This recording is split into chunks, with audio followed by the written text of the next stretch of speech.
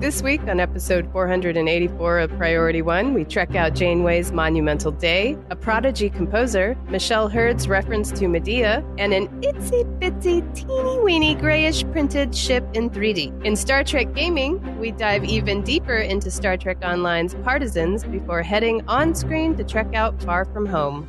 RPN, the Roddenberry Podcast Network. This episode of Priority One is brought to you by Eaglemoss Hero Collector and the brand new official Star Trek Online Starship Collection at herocollector.com/ST Online. Save 10% with code PRIORITY10 at checkout, plus free shipping. Command codes verified. Priority 1 message from Starfleet coming in on secured channel.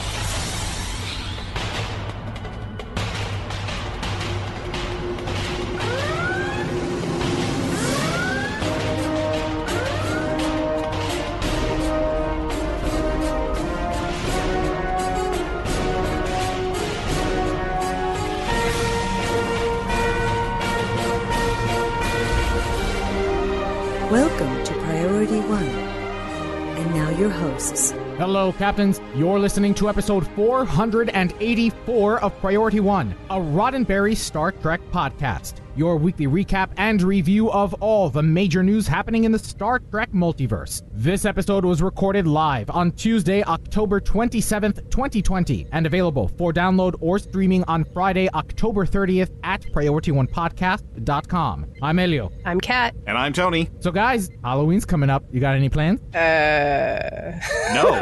No. None at all. Wear a mask inside the house. That's the extent of Halloween. And eat all the candy that I bought. And I'll you know what I'll do? I'll put my kids in separate rooms in the house, and I'll knock on their doors, and they can give me the candy. Oh, yes.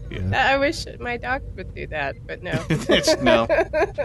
I'll just be curled up in a ball in my existential crisis. And if anybody is crazy enough to knock on my door, I'm going to slingshot them a candy. That's what's going to happen. I'm just going to be like, oh, okay, let's go. I mean, I could leave candy out, but like, who would? I mean, if I was a parent, I wouldn't let my kid be touching strange candy. I know. You know what, Captains? I do want to take a moment to remind you to vote. This is the last podcast before election night. So, Captains, Halloween's around the corner, and we understand that this is going to be a much different experience, especially if you have children, or if you're like me, just big kids that like to go out and have some fun. For your own safety, stay home, wear your masks indoors, and be sure to vote. This is the last episode before the United States general election, and if you haven't already, submit your ballot or vote early. My sticker's upstairs. I did. I voted Friday.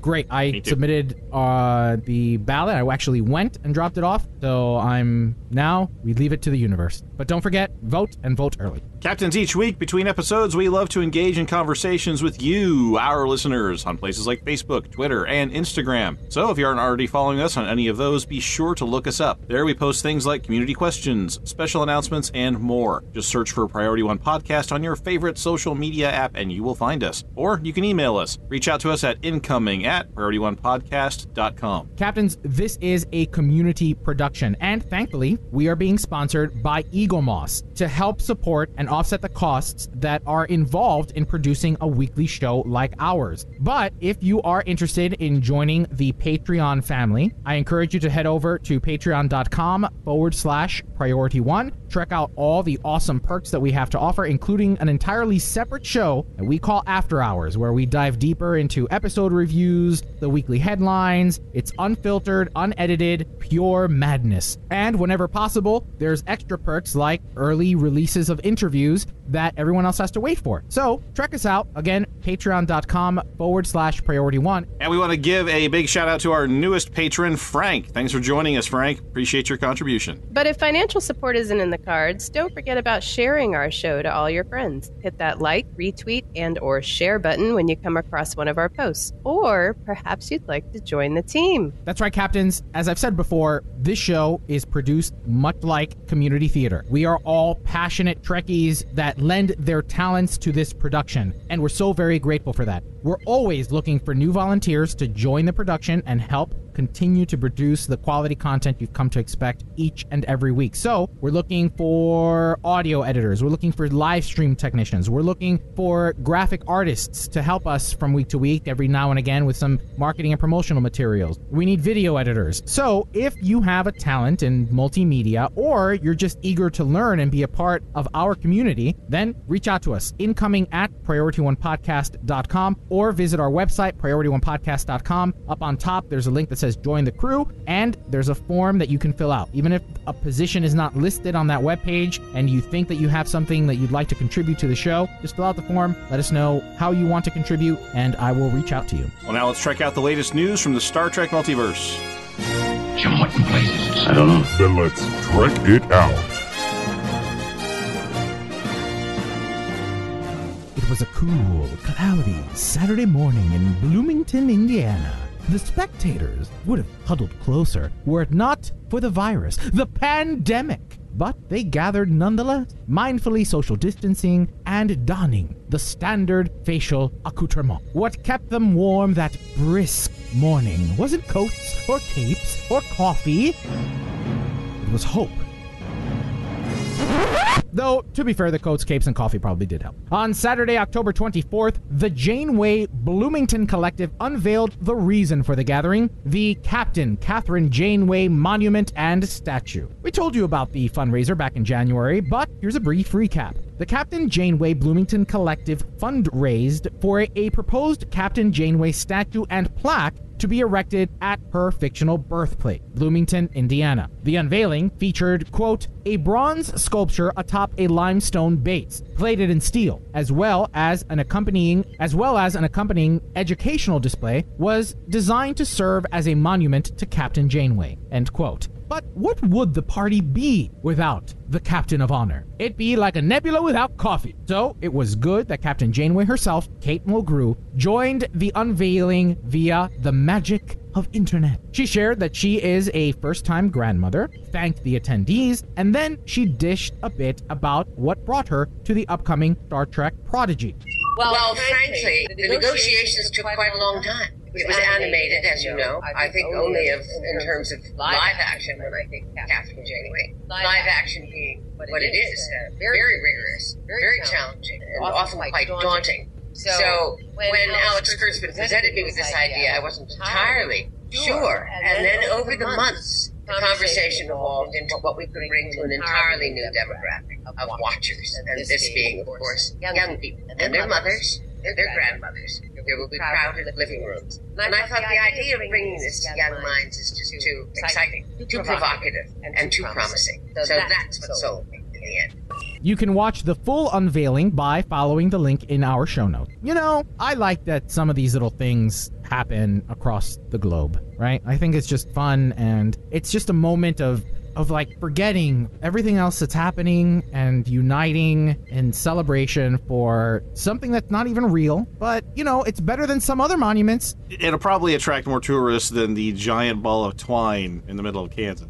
I'm pretty sure that Bloomington, Indiana's got a better thing going here with that. I think it's nice. I mean, I'd rather see statues of fictional characters than real people that kind of suck.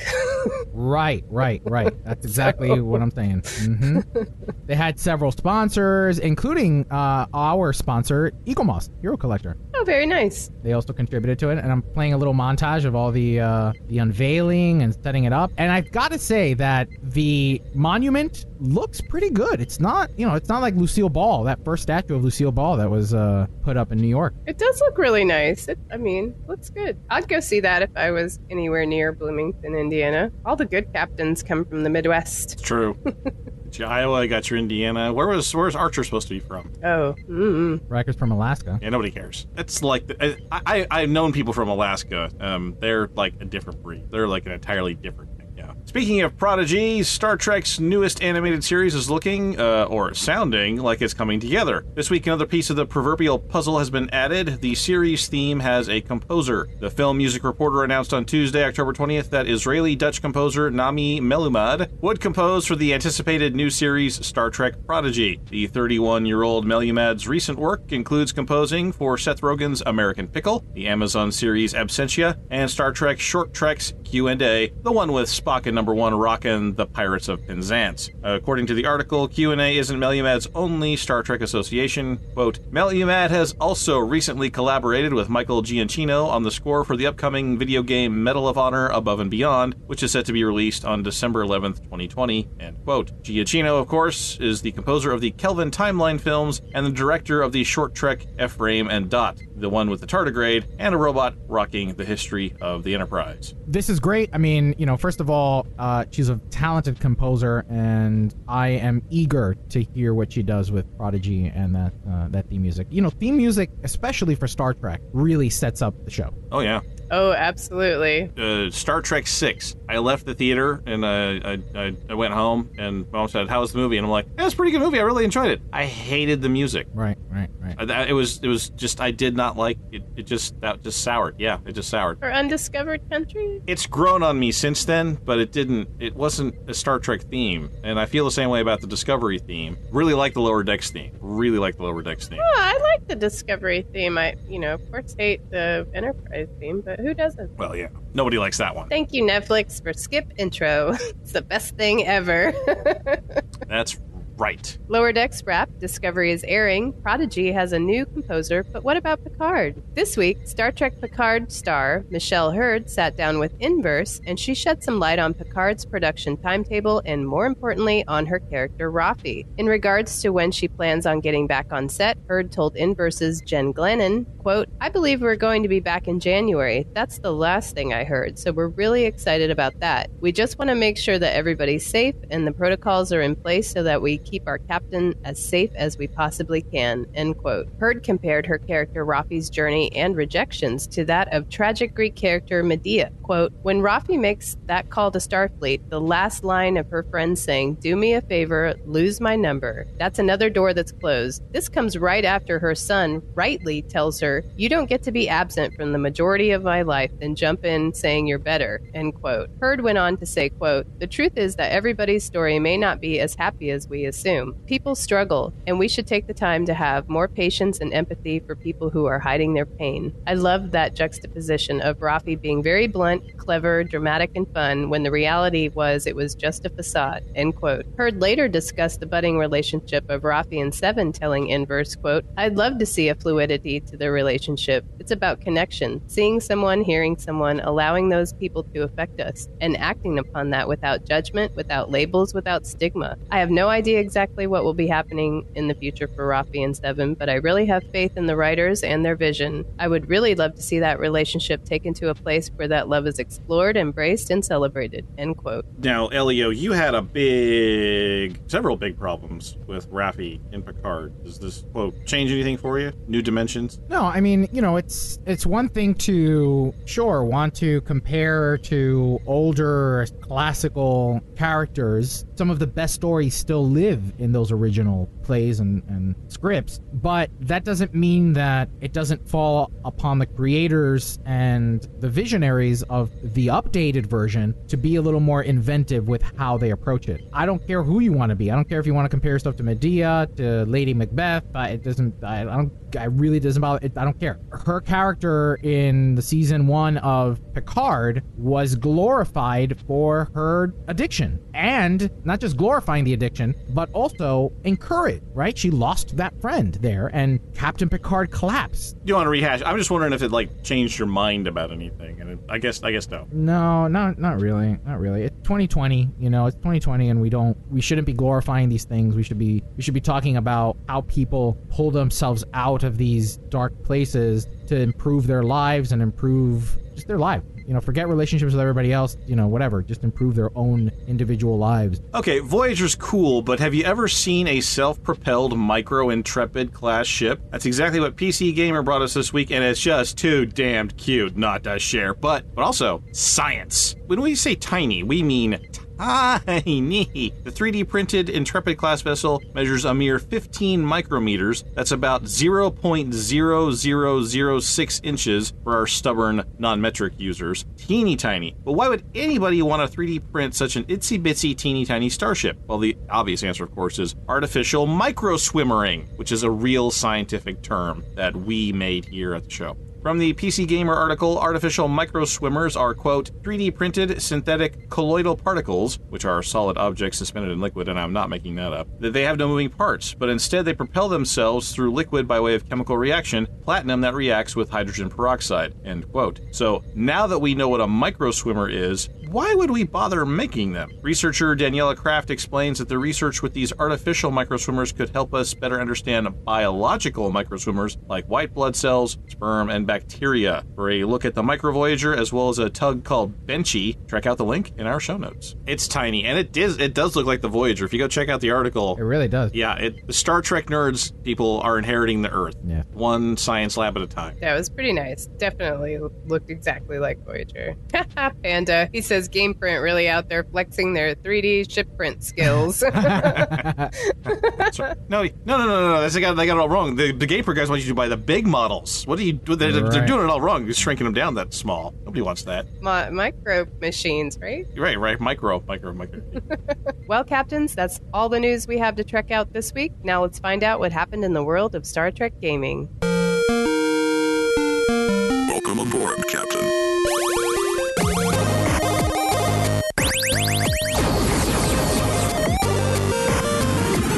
Congratulations. High score. Captains, before we move into Star Trek gaming, we need to take a moment to thank our sponsor, Eaglemoss, and their hero collection of official Star Trek Online models. Captains, we just did an unboxing on air of the IKS Bortasku, and if there was one takeaway from everyone's reaction was how stunning in detail these models are. These models are die cast. They come out of a mold. They are painted all the same, but the nuance and the detail to each section of the ship. You have negative space. You have burst art collectors that are translucent. These little details that really help bring these ships to life. And this ship is maybe, the size of, it fits in the palm of my hand. So you figure about just barely 5 to 6 inches, just barely.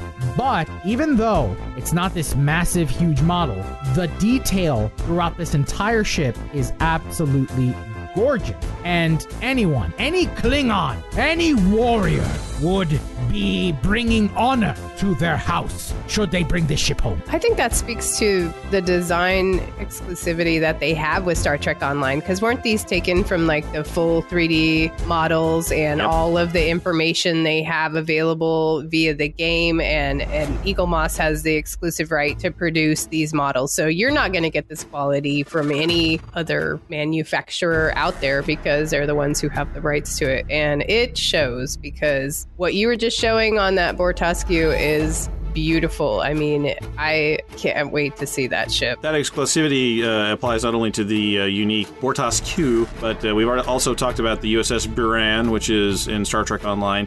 We've also got Chimera, which is a Star Trek Online origin ship. That's one that's exclusive to the game. That's available too. You can also pre-order the USS Pathfinder and the Jem'Hadar Vanguard carrier. Ooh. And also available right now is the Romulan Vastam class command warbird. So these 6 unique ships that you will only find in Star Trek Online, you can also only get from Eaglemoss. Yeah, and they have the Gagarin too, which is amazing. I love the Chimera though. How cool is that ship? It looks awesome, and you just know it's Captain Nog, and man, yeah, it just hits your heartstrings that you'd want that ship. So Captains, Eaglemoss is also offering an exclusive discount to Priority One listeners. You get to save 10% off of your purchase. That also includes free shipping. And these ships start at just $29.95. So couple that with 10% off, free shipping. I mean, this is just a no-brainer. Add this to your Star Trek collection collection. These ships are high-quality die-cast models that you won't find anywhere else. So again, that promo code is PRIORITY10, so the word priority and the numbers 1 and 0 to save 10% on your next purchase. That also happens to have free shipping. So thank you to Eaglemoss for sponsoring our show and to Star Trek Online for working in tandem with Eaglemoss to bring these ships to life.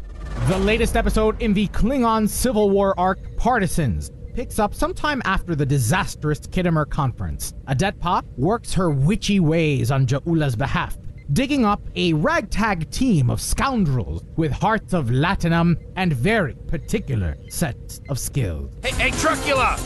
You son of a bitch! Together you venture deep into Jim Pot's web of conspiracies to clear your name and discover some fascinating new opportunities in pet ownership along the way. But the fight for truth, justice, and to remain Klingon goes disastrously well, and what you break might never be restored. In terms of mission structure, Partisans is familiar and unfortunately repetitive. Ground combat is favored over space, which makes sense for character-centric stories that take place in a few locations. However, the fights in both environments get tiresome as you protect NPC X from infinite waves of enemy Y while they do plot thing Z. The bar fight on Nimbus feels even longer as it lacks a clear endpoint, and then all of a sudden, oops, all Nausicaans. Consider playing this mission in a team with AoE and control powers so you can quicker pick off the enemies that won't acknowledge your aggro. Production values are likewise familiar following the overall improvement we've seen since Victory is Life. The voice acting quality varies between decent and excellent, with show characters turning in professional work and others sincerely trying their best. Whether Wilkins' heavy southern drawl works for you or not depends more on personal taste than strength of performance. And we have to call out the impact of Weston's animation work in making collections of polygons look alive. But what of the story itself? Star Trek Online's writing has always been one of its strengths, and Partisans is bookended with particular excellence. Opening the mission in Shangdu reinforces the permanence of this world with all its minigun-wielding dancers and pet vibriosaurs. These locations exist with their own positions and trajectories, even though we're not there to observe them. Besides, everyone loves a good bar fight. On the other end, the narrative swerve into an Imperial free-for-all is intriguing and devastating. You might have expected Ja'ula's broadcast to draw the final battle lines as the great houses finally choose sides in the fight for the Empire's soul. Instead, it precipitates a rush for the exits, with every house for themselves and Gempok's ambitions vaulting ever higher. It's not the outcome we're expecting, but as contentiously fractured as Klingon society is, could it really have gone any other way?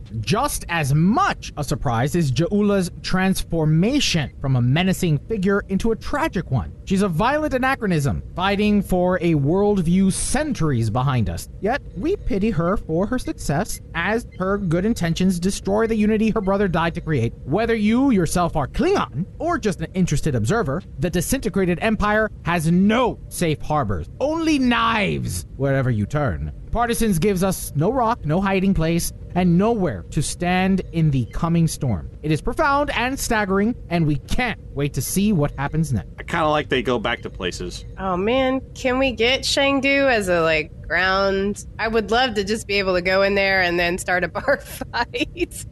It's pretty awesome. It's not a surprise that I haven't played Star Trek Online in a long time, right? We hadn't been covering it and I hadn't been playing it. And I enjoyed it because soon after I had finished the last featured episode that had been released whilst I wasn't playing. So what tends to happen is that when they release these featured episodes so far apart, I tend to forget, right? I don't really think back. And I don't feel like I have an incentive to replay. It's not like an episode of a show that I might kind of rewatch before the new season starts or something. So I'm glad that I experienced this arc closer together than having to wait several months apart. But, I've got to say, for a ground mission, or for a majority ground mission, I was entertained, I was really entertained, and the southern draw, was interesting. There was a moment where she says, oh, my hacker finger is busted or something, and I was really hoping, she said, splinter, she was like, in her hacker finger. Yeah, I can't use my hacker finger because I got a splinter or something, and I was really hoping she'd just say something like, there's a snake in my boots. That's what I was really going for. I mean, all right. That was pretty awesome. Right. So, Star Trek Online is great at this storytelling, right? Great at these featured episodes and, expanding the lore where the comics don't or where we just don't see on screen. And I like that Ja'ula's narrative switched. I did. I enjoyed it. I like that she went from being the villain to being actually the one that is in fact trying to unify the Empire again. Villains with an agenda of their own that isn't, take over the universe, they're always the better one. And giving them dimension and personality always is a better bet. So, yeah. Please keep doing it. Yeah, you always like to see people's motivations. I mean, that way you can, judge them on them. Well, right, yeah. When you vaporize wave after wave of their minions, you feel like there's, we understand why. We're going to do it anyway. We're going to vaporize them. You meant well, but death to you. I love how there was a mutant Targ. Oh my god! And I love the Zoolander reference. That's my favorite part of the whole thing. And once again, just let me point out that you can tell the real fans, the reverent fans, by how sometimes they get irreverent. Right? They know where the lines are. They know where they can fudge a little bit, and they know where they can do this. Again, that's why I like the Lower Decks so much. They got the same vibe. Well, Captains, that leads us to our first community question for this week. What do you think of Star Trek Online's most recent episode, Partisans? Let us know in the comments section for this episode at PriorityOnePodcast.com or by replying to our social media posts on places like Facebook, Twitter, and Instagram. At this point, we're well into Star Trek Online's Year of Klingon, so let's take a quick look at the work Cryptic has done so far to freshen up some of the oldest Klingon content in the game. For starters, the art teams have brought their usual A-games to this Year of Klingon party. This is one of the first things you'll notice if you haven't created or played a Klingon character in a long time. Right from the character creation wizard, you see all new, more detailed costume and character models. It may not seem like a big deal, but as you play through mission after mission, you really appreciate it. It's especially noticeable when you start encountering NPCs that have been around in the game for a long, long time. Like, Jimpock has never looked so unlikable. And Worf has just never looked so Michael Dorney. Then there are the old generic NPCs like Akar, Sorella, Adetpa, who are now modeled in amazing detail after their real voice actors, which I think is a bold move and really smart. I mean, for instance, Adetpa, Rekha Sharma did a phenomenal job as Adetpa. I mean, her voiceover work was just, it really blew me away. I mean, when compared to a lot of the other voice acting we've seen in Star Trek Online, she's up there. She's really up there. Excuse me, I'm sorry. No, she is the best one. Pretty sure she wins. She's the best one. Yeah, the bit in the, spoiler to everybody, on the snow planet with Lorca and wow, that one, wow, that, yeah, she threw herself into that one. Amazing. Yeah, she wins. I love her.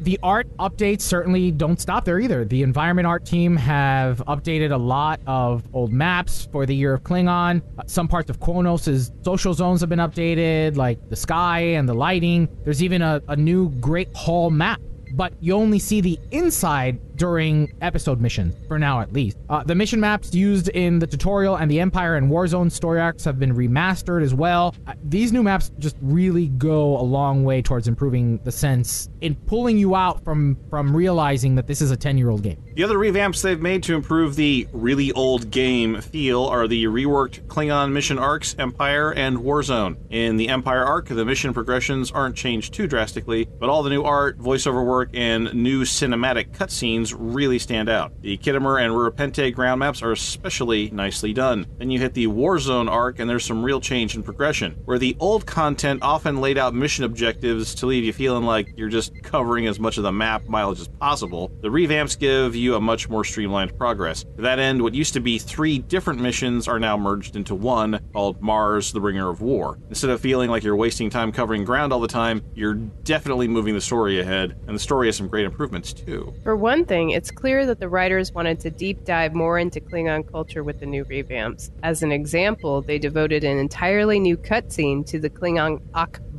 funeral rituals, which brings us back to those new cutscenes. This has to be one of the biggest improvements in the Year of Klingon. With the more expressive facial animations and motion capture of Stowe's new generation of cutscenes, the drama factor gets kicked way up. Whether the High Council is arguing and slinging insults, or Torg is betraying the Empire with a knife in the back, or Worf is gripped with mourning, these new Klingon story beats feel a lot more invested than they used to. And there's still quite a bit to come from the rest of the Year of Klingon, too. So we're definitely excited to see what comes next. Longtime players of the game may remember that it was a challenge to even do a Klingon 1 to 50 back in the day. Like, you couldn't do remember it. that? Yeah. Like there was only enough story content to maybe go to 20 or 30, and you had to do a bunch of extra stuff just to keep leveling. It was painful. And when they finally had Klingon 1 to 50, like, yay! A lot, like we're saying, a lot of it seems like they were really stretching it. Like, it was a stretch to finish that leveling. Yeah, that's definitely improved. I mean, I started a new Klingon just to play the new content,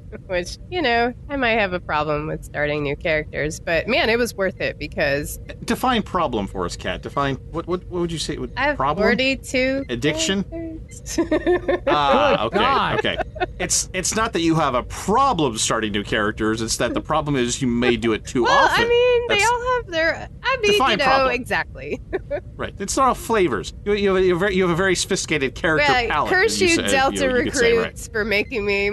I had to have one of everything. Getting you the habit. Definitely. Well, if you have not played the new Klingon content, or you don't have a Klingon character, I highly recommend that you do so. It is really, really well done. I've been debating if I want to start live streaming. Do it! Like on a regular, and like do like a Monday, Wednesday, Friday live stream, and do these like play through the Klingon content. Yeah, I may try to do that. I may try to do Klingon. That. Maybe like a Monday, Wednesday, and Friday at 6 or something. Yeah, a tribute to Aaron Eisenberg. Play a Ferengi.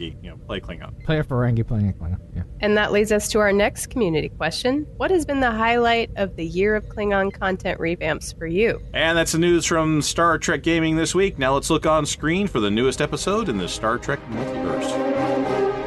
On screen. Computer. Set Star Trek Discovery Season 3, Episode 2, Far From Home, on screen. When you've been stranded in deep space and there's timey-wimey stuff happening and you're missing people who are guiding you through a subspace anomaly and you can't find them, but they show up to rescue you at the end of the episode? No, we're not talking about the 5th season of Voyager episode Timeless. We're talking about the 3rd season Discovery episode Far From Home. When we first find all of the members of the Discovery crew whose last name isn't Burnham, they are in the middle of crash landing on a planet that itself is in the process of falling apart. Then Detmer, Reese, Awoshikan, and Bryce, who are also part of the crew, determine that everything is broken and someone needs to go shopping at the saloon down the street. Acting Captain Saru and official Ensign Tilly find that bars in the future are a lot more Bernie and punchy than in their time. Culber and Stamets and Reno and Non are also there, and they fix stuff and also bleed all over a Jeffries tube. Finally, Empress Commander Georgiou stretches her legs and elbows and fists a bit as she also appears in the show. Many bad guys, and even one good guy, are permanently removed from the ranks of the living. However, the main bad guy, Zara, is still alive and useful to show writers who might need an antagonist later. And just when you think the parasitic ice is going to eat your ship, a tractor beam saves the day. Aww. A lot of good Star Trek tropes in this episode, don't you think? Oh, yeah. All right, Captains, let's talk about some statistics. First up, this episode aired originally on Thursday, October 22nd. This is another episode directed by Olatunde Onsunsami. All right, let's jump right in. Kat, why don't you talk to us a little bit about your experience watching this episode? What was your favorite moment? Anything with Jet Reno. God bless her. I love her. She is hilarious. I felt bad for Gene that was cleaning up the mess of, what's his name? Leland's goo. Shoveling. He's like, my name's Gene. She's like, I already forgot that. I love it. But also because Tig Notaro, she had back surgery, so probably filming this stuff was really hard on her. Oh, did she? Yes. That's why she had to sit. She in real life had back surgery, and props to her. She did amazing. And she probably was on drugs before. That makes that whole thing so much better, even. Yes. Yes. I like that. I know, because she has had a lot of health problems, but yeah, she had to have back surgery. Props to her. Yes, she fully, even if she had to sit in her scenes, she did a great job. That is crazy. That's what an interesting bit of factoid there. Wow. Yes, so Tig Notaro wins my favorite all the moments. Although Tilly and Saru, how sweet was that? That was adorable. I kind of got a little emotional, you know? That was really nice. It was cute. Everything about Tilly was accurate, right? Up until the moment where Saru tells her to hide behind the bar when things were about to go down. Mm-hmm. And I found that odd because every instance where Tilly is faced with combat, she rises up to the challenge. I mean, I think of season 1 when she goes on the Discovery's sister ship. And she's the one who tells the Klingon, step out of the shadows. Yeah. Right? And then later in season 2, when she's in the mycelial network and... with her Type 3 phaser, which is better than the Type 2 or the Type 1. And I think that that's very important for her character to show that juxtaposition that, yeah, she can be sweet and saccharine and, you know, a freshman and really eager, but when things are ready to go down and the flame is getting hot, she's ready. Right. And the other 2 examples you're pointing out with, what did she have that she didn't have this time? Weapon? A gun. Well, Saru has his 80-mile-an-hour, goat hooves, and Georgiou is, she's Crouching Tiger or Hidden Dragon. Which one is she? I forget which one she is. She's all of that. She's maybe both of them. But yes. Yeah, so Saru's like, you're unarmed at this point. Just hop behind the bar. I don't think that they were unarmed because... Yeah, I thought she had a phaser. Yeah, no, they have a phaser on because when they first walk into the bar and there's that moment of tenseness, he reaches for his waist. And they got disarmed by the bad guys. Oh, that's right. They got disarmed. Because they were busy being held hostage. I see. Right. I see. They were disarmed. Right. And I want to point out 2 things that we've had this discussion so far that I really, really like. We've all talked about how we enjoy the character interactions between the different ensemble members of the cast, and we're all talking about the different character motivations of the different people and how they're interacting with their environment and each other. And guess what was missing from the first episode that we got in this one? All of that. Yeah. So, yeah, this is the show they should have aired first. Yeah. What was your least favorite, Kat? I don't know. I think Stamets up in the Jeffries tube was a bit of overkill, but I don't know that I hated it because, props to Stamets because Jet Reno for sure couldn't go up there. So, all right. Yeah, and nothing really I absolutely hate. I thought it was good to see what the Discovery crew had been up to, and man, I love Georgiou too. Any thematic takeaways? Just overall, reaction to the episode? I thought, the ending when Michael comes in is, I think it was a feel good at the end. I feel like I need to watch it a couple more times because maybe when you watch it the first time, you get overwhelmed by the emotions, and the next time is like, it's not as kind of cool as I thought it was the first time around. Because it's very, the production is so beautiful, and it's, every time where you're like, oh, now there's a fight scene, it's always like, oh, when's the next fight scene? I hate that it has to be like that. I wish it would be more on the ship and less of the fight scenes. It's funny you say that because, so I felt that this episode was like an episode of TNG, except I don't want to say on steroids because this is just the nature of filmmaking in 2020, moving into 2021. So I felt like this was, I was watching a classic TNG episode where there's a plot happening on the ship, and then there's a plot happening on an away mission. Mm-hmm. And you've even got Jeffries tubes, you've got, somebody stuck doing something crazy in a Jeffries tube, you've then got the conflict happening out for the away mission, and everything was just amped up for 2020. And I liked that.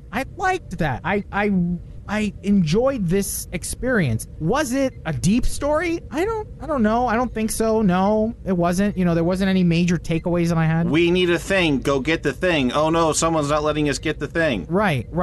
But I think that where this episode really shined was outside of the story and outside of the plot a little bit. I mean, yes, it definitely moved things along, but the visual effects they rival the 2009 Star Trek Kelvin Universe films. They rival rival Into Darkness. They rival Star Trek Beyond. I mean, the budget for this show must obviously be just astronomical. And I appreciate that for television, especially for Star Trek. I think we lacked a little bit of that wow factor in being in space from the last couple of seasons, and I feel like we're getting a little more of that wow factor now. But clearly they milked Iceland for everything it was worth. Like, they definitely milked Iceland for everything it was worth. And I thought that the directing was nuanced. I really did. There was this moment where Detmer gets she gets to the dermal regenerator, and then she's still fuzzy, and she starts to walk out, and the camera, there's this cinematography choreography that happens as she's walking out, and as Detmer? Yeah, and Detmer's walking out of sickbay, and Culber's walking in, and there's this beautiful cinematic dance that happens. They're doing all the camera tricks this season. Between Burnham getting high in the last episode and the concussion thing this episode. Yeah, I mean, I think they're visually, I mean, I don't think anyone can argue that this is a beautiful looking show, and the fact that they're sort of trying different weird camera things too to go along with it. It is a visually unique show. I really do think that. It doesn't look like anything else on TV, I don't think. No, I agree. They're really, really making a unique visual language for the show, a lot like TNG did back in the day with the hotel lobby and the pastel L cars, and they're making a visual language that people will turn it on and go, oh, that's Star Trek. Just like listening to Eddie Van Halen is, oh yeah, that's Eddie Van Halen. Mm-hmm. I mean, they're making a language that your eyes understand. I agree with that. I think, and Jake was saying in the chat that the crash scene, like the intro, and Saru, and you're just like, wait, what's happening? Oh my God, and they crash through the thing and go to the other thing. You're like, whoa. Right. When they watched the Voyager episode and said, oh, we can do better than that. It's 20 years later. Like, it's 20 years. Let's do that again, only update it. Right. This is hypercritical, but this is more nuanced. What I did feel is that the bridge is too big. The bridge has always been too big. No, there's definitely more of... Yeah, it's way too big. Yeah, this bridge particularly is big, like compared to past bridges, right? Like every other bridge in every other series of Star Trek. It's stupid big. This one is so wide that I feel like the camera almost struggled to get everybody in frame, and then let's say they get people in frame, they're itty bitty people, and you can't really see their faces, It's stupid big. Yeah. So I feel like the size of the bridge kind of pulls us away every once in a while. Like there were these, during that crash, for instance, the camera was trying to get everybody, and it's hard when the bridge is so big. And you'll notice, if you remember the Enterprise bridge from last season, it's smaller. That's a good point. I mean, it's still bigger than the original one. It's still, I think they know that, and they've shrunk the Enterprise bridge appropriately. Yeah, that's a good point. So visually, they've got their own mark that they're making on this, and it becomes clear as you, I think, watch this episode that they are, like you're saying, trying to get people on the bridge, trying to get people. They really need to do that. Like, focus on the people. That's what makes this episode better than the last one. The two guys, the tactical officer and the con officer, I don't remember them ever having that many lines. Bryce and... They're starting to be alive. Now I can't remember. Reese, yes. I mean, I love Awoshikan. She's great. I mean, of course, she was great in New Eden. But I'm worried about Detmer. Please, Detmer, be okay. I really like her. I don't want her to be like Arium. Right. Well, somebody's gonna die. You think so? According to the rules of television, one of them's gonna die. But hopefully it's not by a garbage bag behind you.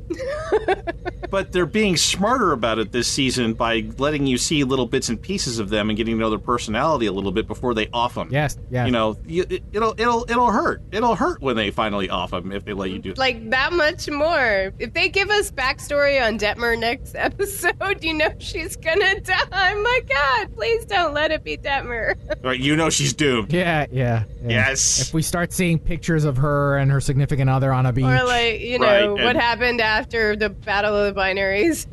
Right, somebody catches up to her in the hallway and says, hey, remember that thing you told me about? And then we flash back to Colorado or whatever, yeah.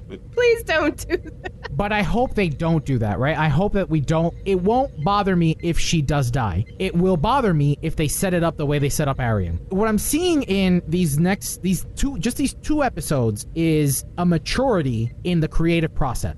And it's probably early. It's a little early to say, and we still have weeks of episodes to get through. But just in these little snippets of information, I said this last week about Sonequa Martin Green's performance and her craftsmanship, and then even Olatunde Onsunsami. That one moment that I was talking about earlier, the cinematic dance, that was just gorgeous, man. That was just a level of cinematography that we haven't seen before, and was nuanced, and you may not have even noticed it. But now you're going to watch it again, and you're going to be like, oh, damn, that was cool. And I like your comment about them. This looked like a TOS/TNG episode where there's a ship thing, and there's even a bar fight, and they're in a bar. I mean, yeah. This was a good episode, right? There was a beginning and a middle and an end. There were there's an A and a B plot. You knew it. There were people contributing to the solutions. There were people working around. There was the big twist when Giorgio walked in. I mean, they had all the pieces together for a good episode of television.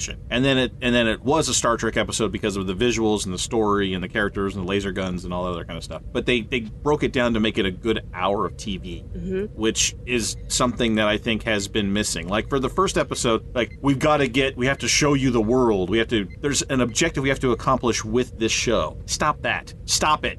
Just don't do that anymore. Make a good show and then fit those pieces into it. And I think they did that in this episode, and they didn't do it in the last one. So you liked this episode, Tony? Yes. I'm going to go ahead and I can just say yes. I don't have to qualify that at all. This was a good episode. I don't think there was very much wrong with it. I have quibbles, but I'm not even worried about talking about it because they're just quibbles. This was a good episode. And, Zara, that villain... Good bad guy. I'm glad he's not dead. Here's another thing about what they seem to be doing now is if they're going to have these, like, occasional villains that come in and out, like past versions of Star Trek, I hated this guy. Right. And this guy did a excellent job setting up this character. This guy was like Negan from The Walking Dead. You love to hate him. He was he wasn't like pulling his mustache. He had substance. This is why I was so mad last week about they killed off every bad guy with a speaking part last week, right? Right. You learn about the problems with this new future through the people who are operating it. Yeah. That's how you find out what the challenges are. That's why you find out who the quote bad guys are, because they're the one taking advantage of the power vacuum because the Federation's gone, the technology gap because there's no dilithium anymore. You learn about it through the villains. Well, they killed everybody in the last episode. They let this guy go. Yeah. So he'll be back to teach them about the new world later on in a later episode when he comes out of the blue and steps from behind the curtain with his new laser gun. Because he's upset.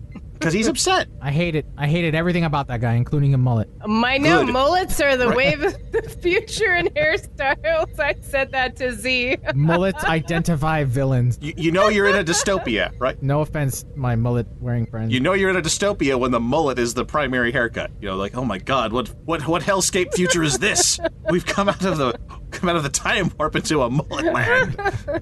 I just loved how he just emanated like evil, creepy, like poor Tilly. She was just like, oh my God, this guy, oh crap.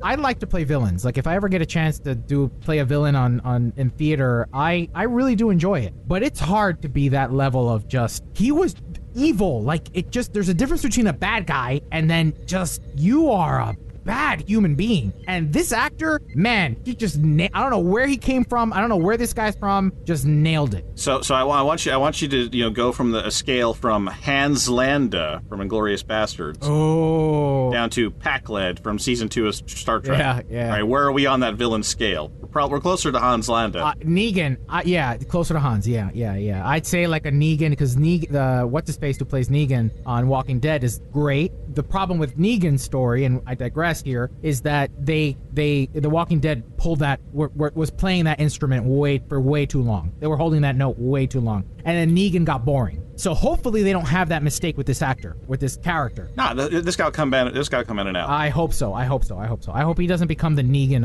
of what Walking Dead was for, because that just got boring and that got old. He can't handle being the bad guy in this story, but he'll be good to teach them about the new world every once in a while as they encounter from time to time. So good job not killing this guy. Way to be. So other than that, Tony, did you have any favorite moments? Do you want to go into a little? No, I'm going with the Jet Reno. Just bring in more Tig Notaro. Just bring in more. That was just solid.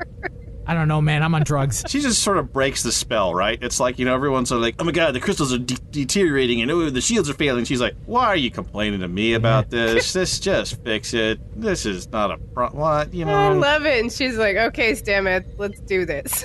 She's like, well, you're a miserable bastard, so I'm just going to tag along. Well, that wraps up this week's On Screen for Star Trek Discovery. Now let's open hailing frequencies and see what's incoming. Message coming in, sir. Hailing frequencies. Open. See, we are getting to know each other.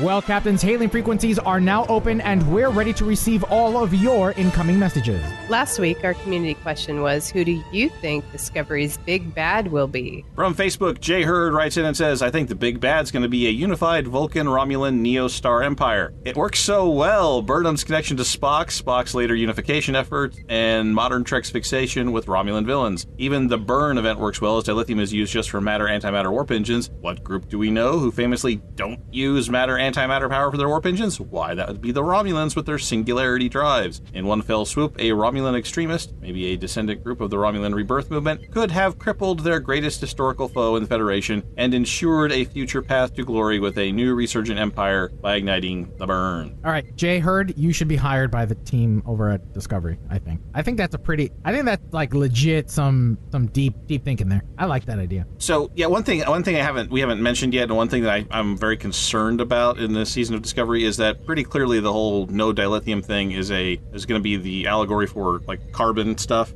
to current day stuff, trying to get off oil and that kind of thing. I mean, I think it's pretty clear that's what they're going for.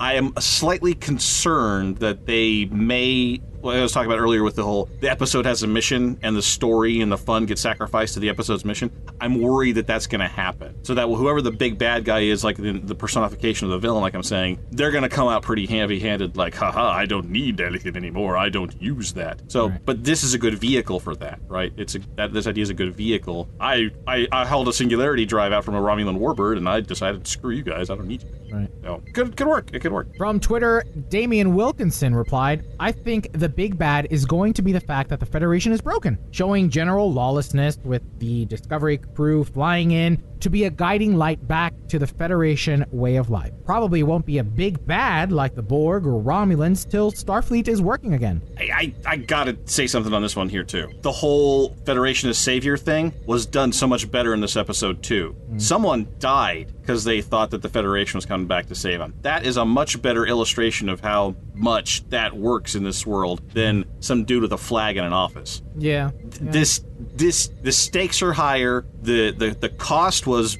just explicit right in front of your face. Very good points. From Facebook, David Collins responded, Zara's fate was left open, so he's definitely coming back with a grudge to settle. Something's obviously up with Detmer. Could be Control isn't quite finished yet. But maybe this season will be more episodic and they'll have a new enemy to overcome each time. Oh. Total Firefly thing. Yeah. Could be. They could go Firefly model. Sure. Well, that wraps up episode 484 of Priority One, a Roddenberry Star Trek podcast. But there are more great shows available to you on the Roddenberry Podcast Network. Just visit podcasts.roddenberry.com for a complete list. Then be sure to subscribe to them all and share them with your friends. And we can't forget to send a special thanks to some of our Patreon supporters like David K. Rutley, Peter Archibald, Gerald Bosch, Joshua Selig, and our newest patron, Frank C. Thanks so much for joining the Patreon family. And here's a reminder of our community questions for this week.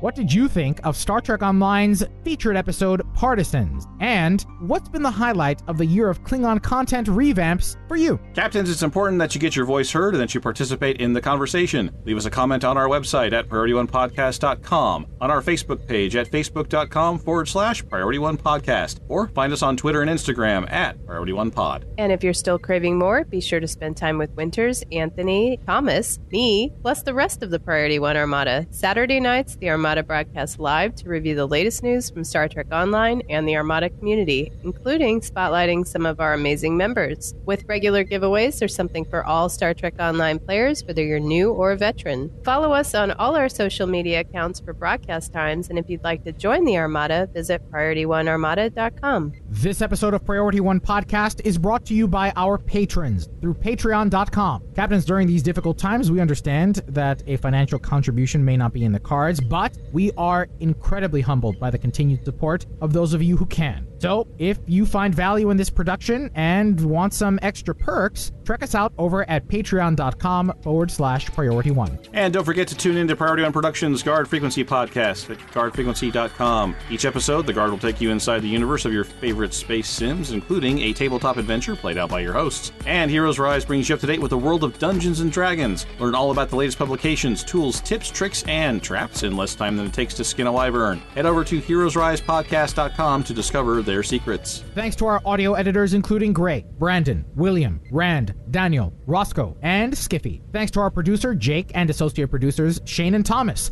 Together, they help us organize and write up our summary of the weekly headlines from the Star Trek multiverse. Thanks to our social media manager, Anthony. Thanks to our graphic artist, Henry and Jason. Thanks to the composer of our theme music, Chris Watts. But most importantly, a big thanks to you, the Star Trek community, our listeners, because without your ongoing support, none of this would be possible. Enemy ship on sensors. Red alert. Shields up. Engage.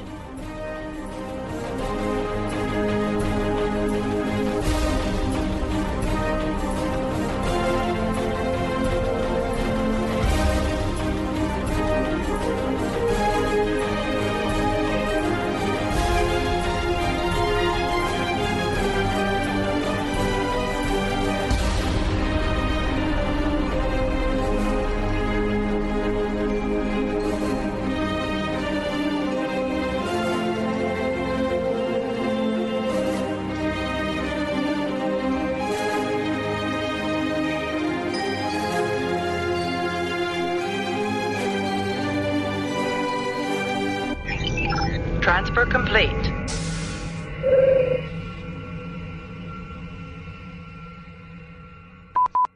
It's Greek. Curse you, And Tyler. also, Perry. I'm expecting you to be like, itsy bitsy teeny weeny Gray's printed ship in 3D. Oh, I'm glad you told me that, because I would not have done that. That wouldn't have been her first choice. No. A prodigy composer, Michelle Hurd's reference to Medea, and an... I'm sorry, prodigy. What did I say? It came out prodigy. Oh. A prodigy composer, Michelle You did it Hurd... again. You did it again. Really? Prodigy. Prodigy? Prodigy. Prodigy. Prodigy. Have another drink. Prodigy. This is my penguins. Like, I can't say that word. just finish off the glass and you'll be fine. Finish off.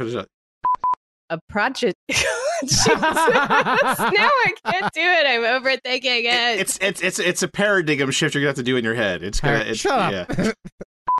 I was trying to ad lib. I'm really not good at it. She's not a prodigy. I'm not. I'm definitely prodigy. not a prodigy. Prodigy. Hey! Oh my god. I do You know got how it. to say that word when I don't overthink it. Melumat has also recently collaborated Nope. with Michael Giacchino. You still said corroborated. Corroborated. You still said Okay, so we got corroborated. prodigy, corroborated, and whatever it was that you messed up. Accoutrement. That wasn't a mess up. No, though. it wasn't. That It wasn't was right. accoutrement. That It was was right. Yeah. Paradigm. paradigm. Trek Nuggets. I'm cutting that. Oh, haha, he should. made you say it. He still made you say it. I said it. It's on the copy. clearly, That It's was on the copy. clearly not meant for you to say out loud, but he made you say it. Wow. It's in the copy, and I read it with the disdain that it deserves, Jake. Trek Nuggets.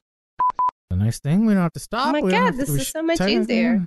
All Just right. don't feel like this. I know, It's like I'm not even doing a show. I'm so scared right now. I'm so You should be. scared.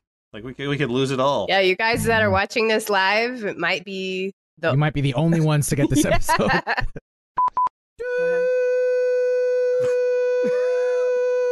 And folks, he's still learning new tricks. This guy. Still learning new He's tricks. He's still making up stuff as he goes. Still on my toes. All right, on screen in 3. Sorry. What? Panda says you can't die. You have all the logins. That's true. That's true. Prodigy. Podcast.roddenberry.com. The Roddenberry Podcast Network.